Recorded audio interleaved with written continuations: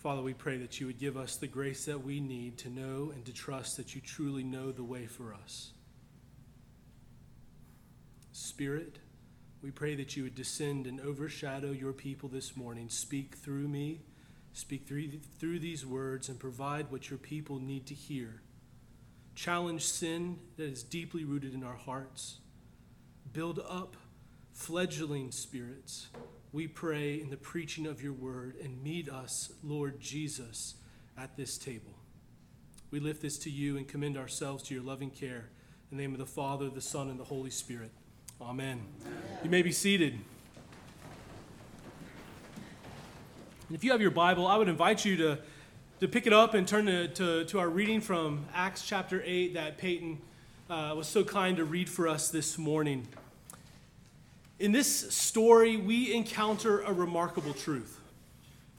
Yet it is one that we can far too easily glide over, or maybe not appreciate, or at times when we read, not even recognize it. And so I'm not going to hold you in suspense. That's sometimes an effective means of communication, but I'm going to tell you up front what that truth is. And this is it, that God draws each one of us into his mission and work on earth. God draws each one of us into his mission and work on earth. More specifically, you have been commissioned. You have been authorized. You have been empowered by God to continue the work of Jesus Christ, our risen and ascended Lord. You. I mean, each one of you. Tom, Emily, Stephanie, everyone, Ron, the Alger clan back there, you have all been commissioned by God to continue his mission, the mission of Jesus. We see this clearly laid out for us in the first chapter of Acts.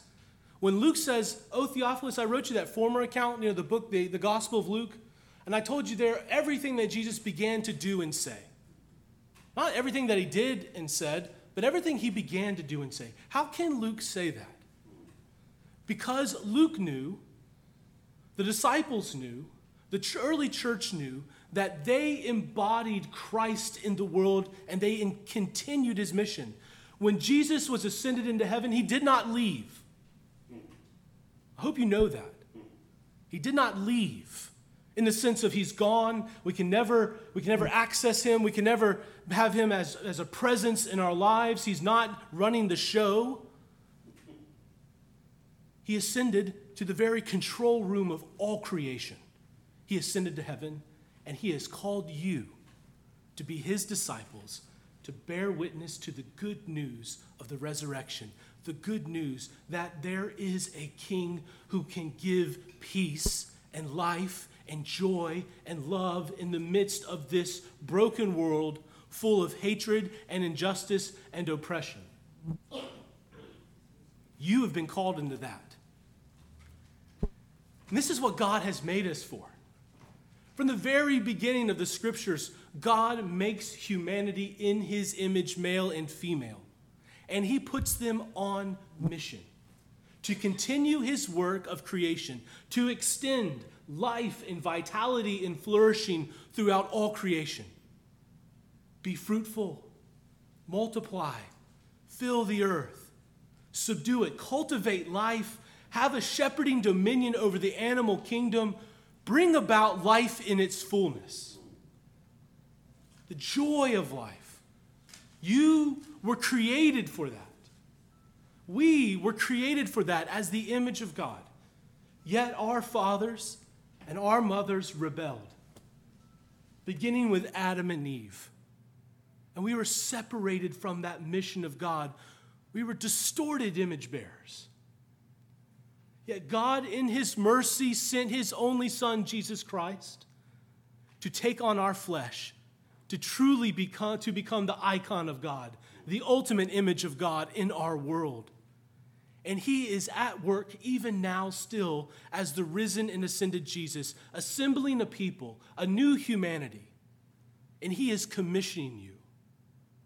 He has commissioned you to be his people, to be about his work, not of the old creation, but of a new creation. To extend his kingdom throughout this world, beginning right here in Winston-Salem. So let that sink in for a moment. Let that sink in. That the one who created all things, the one who holds all things together, as the author of Hebrews tells us, by the word of his power, the one who raises the dead calls you,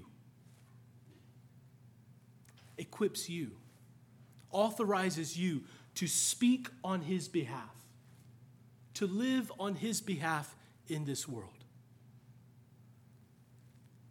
That ought to astonish us.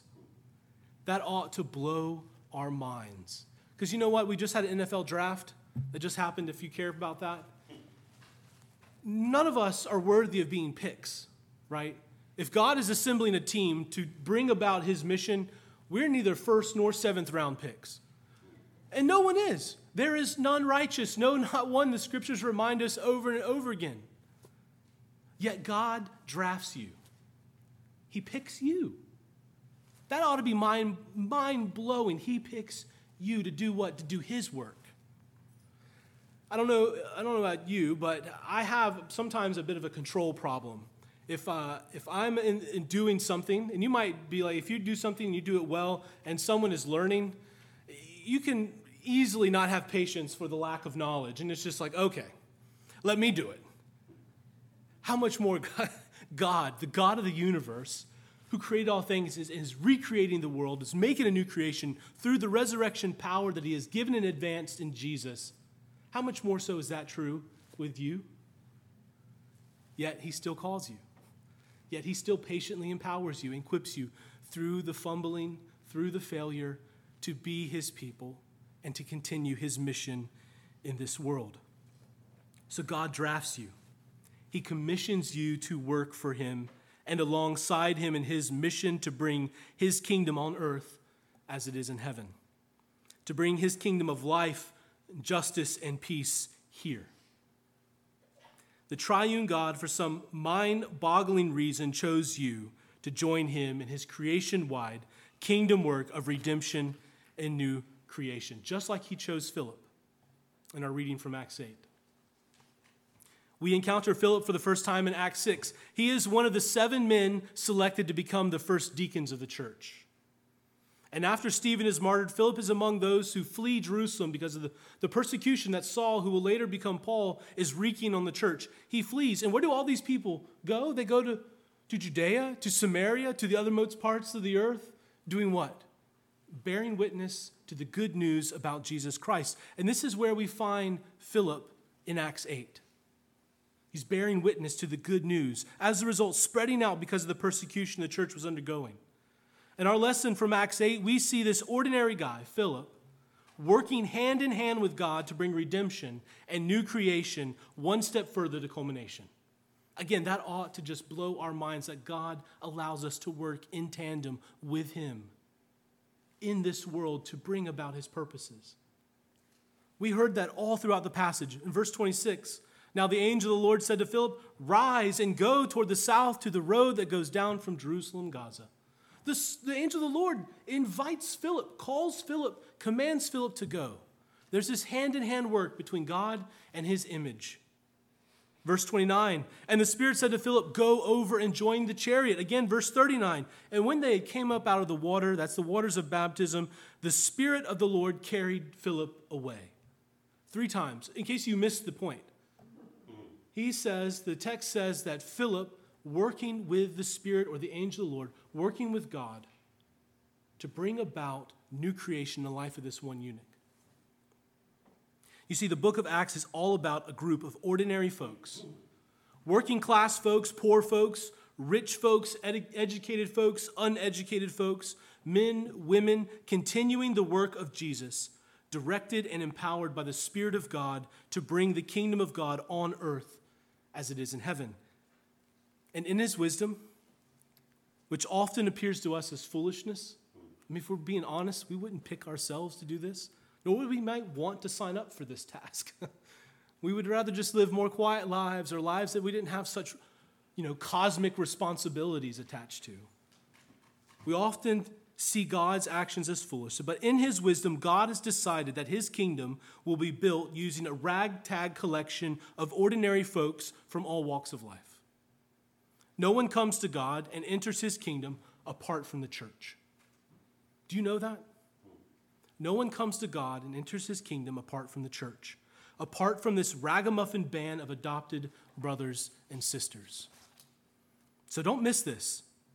Right? No one is reconciled to God or enters his kingdom apart from the church, bearing witness to the good news about King Jesus. This is not in contrast or in competition at all when Jesus says, I am the way, the truth, and the life, and no man comes into the Father but through me. Who do you think you are? You are the very body of Christ, a symbol. You are the image of God. You are the presence of Jesus in this world, and you have been commissioned, authorized, and empowered to continue his work, proclaiming the good news of the kingdom, just like Jesus did in the Gospels. So don't miss this reality. No one is reconciled to God or enters his kingdom apart from the church, calling them to submit to the risen King Jesus by bending the knee of their hearts in faith and repentance. Isn't this what Paul says in Romans 10? How will they hear? How will they go out and tell others unless they are sent? You bear such responsibility in this world because you have been called and redeemed and recreated by God to be his image yet again, to fulfill what you were always meant to be and to do. That is awesome. That ought to be life-shattering for us. I hope your lives have been shattered by that and reassembled into something beautiful. This reality was embodied for us this morning, and you missed it. All of you missed it. Judah and Asher Stewardson were admitted as catechumens this morning in 9 a.m. service. They stood outside of those doors and just shook everybody's world because no one knew this was happening, and banged on the doors. As loud as 11 and the 9-year-old boys can bang, they banged on those doors. And we let them into the church. And that symbolized this reality, that through the church we find salvation in Jesus Christ because we have been commissioned by Jesus to bear witness to the good news of Jesus. And this is exactly what we see Philip doing in Acts 8. He takes the eunuch and says, oh, you're reading Isaiah 53? Well, I know who that guy is. And he starts from that passage and works through the whole sweep of salvation history, and he instructs the eunuch in the good news about Jesus. That's what Judah and Asher will be doing for the next several months. They will be instructed in the good news about Jesus because they seek to come to the waters of baptism. And what does Philip do? Prompted by this eunuch, and maybe he was a little taken back by it. I know I probably would have been. What hinders me from being baptized? So I guess in all that, they got to that part about being baptized and the whole spiel about the good news of Jesus, and they baptized them. And this is exactly what we'll do with Judah and Asher on All Saints' Day, Lord willing. So this reality has already been embodied for us this morning. And we see it read in Acts chapter 8, where Philip, a member of the church led by the Spirit of God, is the means by which the Ethiopian eunuch becomes reconciled to God and enters into God's kingdom. We see him instructing the eunuch in the good news about Jesus from the scriptures and then administering the sacrament of holy baptism. In Christ Church, brothers and sisters, this is what we are to be about right here in Winston-Salem. This isn't just a story that gets to be read and put away. It's a commissioning. Judah and Asher, what they're making commitments to do, and if they go through it and they are baptized, they're making a commitment before God, which every single baptized believer has done here. A commitment in faith and repentance, and you've been drawn up into the very life and work of God. This is what we're about here at Christ Church, proclaiming the good news about Jesus, inviting others to turn to Jesus and to acknowledge him as the risen and rightful King of this world and their lives, and incorporating them into this new body, this new family, the church, the body of Christ. It's almost as if Jesus said somewhere, go out into the world and make disciples, baptizing them in the name of the Father, the Son, and the Holy Spirit, and teaching them to obey to do everything that I have commanded you. It's almost as if Jesus said that somewhere. This work of bearing witness about the good news of the risen King Jesus is what we are about here at Christ Church. And I was searching around our website, and yes, this is what we are about. This is in writing on the World Wide Web, so it must be true. This is our mission statement from the website, which I've just found after being here for 9 months. So some of us are slow in getting information. And this is what it says. Christ Church, know this, for the glory of God and the good of our neighbors, we are by God's grace a church in the Anglican tradition devoted to three things. Winning the lost to Jesus Christ, making authentic disciples of Jesus Christ, and sending out disciples for transformational ministry and mission in the world. That's what we're about. That's what we claim we're about. When we sign membership covenants, that's a part of what we're committing ourselves to.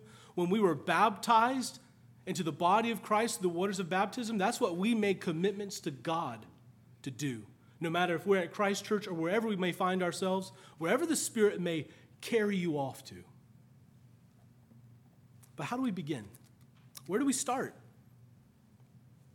Well, we do not begin by trying to conjure up in ourselves a love for the lost. We don't begin there. We don't try to love people more. Though we should be loving people, but that cannot be the foundation for our mission. That cannot be the main foundational thing that motivates us. Instead, we begin by submitting ourselves to the risen King Jesus. This is what we see in Acts over and over again. You'll be shocked how many times it says they loved others and that's why they went out. I haven't found one yet. But it did say multiple times, over and over again, they submitted themselves to the King. And you know what that results in? Love for others. They submitted themselves to the risen King. And that means every aspect of their lives was submitted. As you read through Acts, you see it. Possessions, properties, their very life and breath. Some of them died for this message as it went out in the world. Everything, every aspect, marriages, kids, futures, plans, dreams, educations, everything is given over to Jesus. You know why? Because he's the King. How many kings only want 5% of your life? How many of them demand loyalty for only maybe just 25% of the time? That's not how kingship works. That's not how being a royal subject works. Jesus demands your life.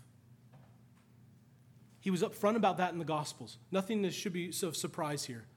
Please take up your cross and die. Follow me. That's what Jesus calls us to. And we see this clearly with Philip. The angel of the Lord says what? Rise and go. And what do we see Philip doing? He's rising and he's going. We see the Spirit of the Lord say, go and join. And what do we see Philip doing? He runs. He joins. We see the Spirit ushering him away at the end of that passage. And what do we see Philip doing? Preaching the good news. And what is that an act of? It's an act of submission. Because Jesus, back in Acts 1:8, has already commissioned his disciples to do what? To bear witness about the good news of Jesus, risen and ascended to this world. While we should love the lost as fiercely and as relentlessly as Jesus, the Good Shepherd, a love for the lost will not sustain us or keep us faithful to the kingdom mission that Jesus has given us to do and to enact right here in Winston-Salem. It will not sustain us. It will not sustain faithfulness. Why? Because if you make a love for the lost the foundational motivating factor to bear witness to the good news about Jesus, you will eventually become either cynical in a manipulative way, or you will mold and distort the good news about Jesus to affirm the lost in their sin and separation from God. We have seen entire churches and denominations do just that. Abdicate their mission out of a love for others, a love for the lost, and affirm them in what God says leads to death. Is it easy to love God and to love one's neighbor? No. It's utterly hard to do that in this world. And you know what we see all throughout Acts? We see utter joy and suffering.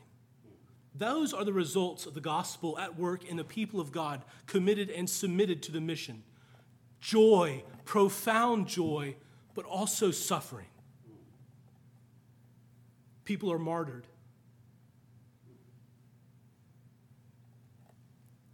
Joy and suffering. This is our lot as Christians. This is what we signed up for. It was up front. It wasn't in the small print. I'm baptizing you in the name of the Father, the Son, and the Holy Spirit. You symbolically died. So while we love the lost as fiercely and as relentlessly as Jesus, this is not what will sustain our mission. If a love for the lost is steering the ship, the church will eventually mirror the lost, rather than prophetically modeling and proclaiming a different way of life in submission to King Jesus. Please be aware of this lurking danger all throughout our culture, all throughout each of your lives. Like Philip, submission to God must propel us in our God-given mission here in Winston-Salem to bear witness to the good news about Jesus and make disciples. Submission to the King. That's what moves us. This God-given mission is way too much for us as individuals and as a community. We are not fit for the task, right? We are not first-round draft picks. We don't even make the draft. We didn't even get to the NFL. We didn't even much less go to college, right, and play ball. We are not first-round draft picks. We don't have what it takes. This is why the Father pours out his promised Holy Spirit on the church at Pentecost in order to empower us for this task. And submission to God is one of the key ways, one of the central ways in which we draw down the power of heaven available to us through the Spirit of God. A love for the lost, while we need to love the lost, does not draw down the power of heaven. What I mean by that is when you submit to Christ in every aspect of your life, whether it's in small little ways or in big ways, when you submit to Christ, you open up the gates for the kingdom of God to flow forth into this world. You are drawing down on the power of heaven. And how do we know we draw down the power of heaven? Because Jesus, our ascended Lord, is there at the center of it all. And he has sent us his Spirit that connects us to the source of power. And when we submit ourselves to his kingship, to his reign in our lives, we draw down on that power and we can do things that we never thought we were ever capable of doing, like tithing. We've talked about in Foundations here in the last week or two. Or giving above and beyond a tithe. Or actually talking to our neighbors about Jesus and the good news. The wonderful transformational reality that good news has been in our lives and in our marriages, in the lives of our children, in the lives of this church and folks connected to us.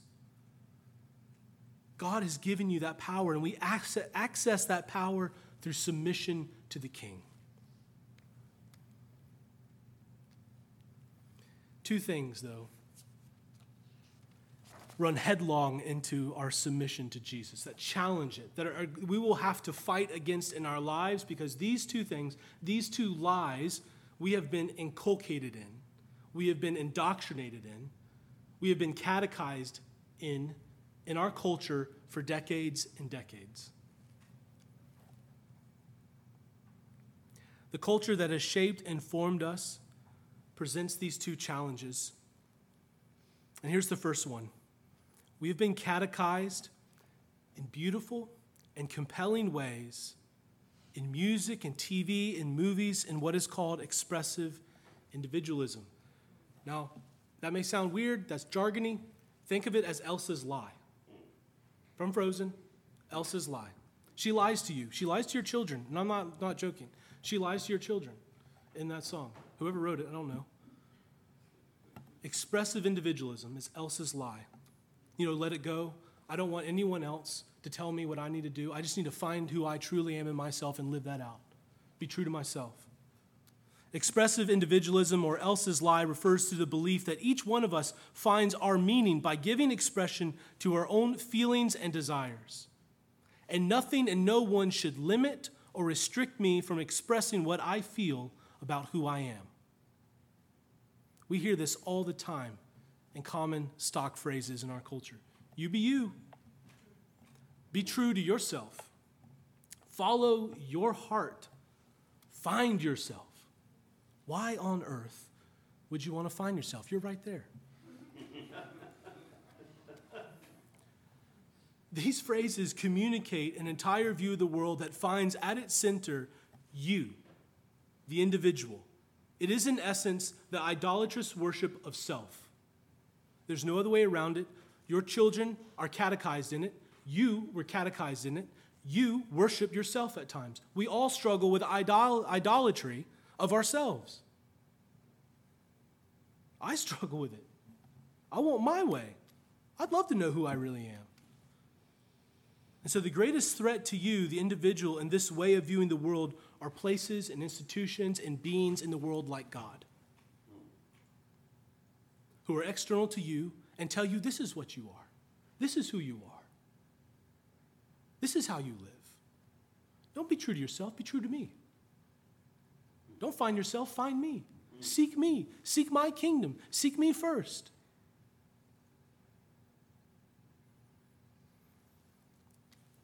Your desires are broken and misguided. Why would you ever want them to lead you? You know where our broken and misguided desires lead us?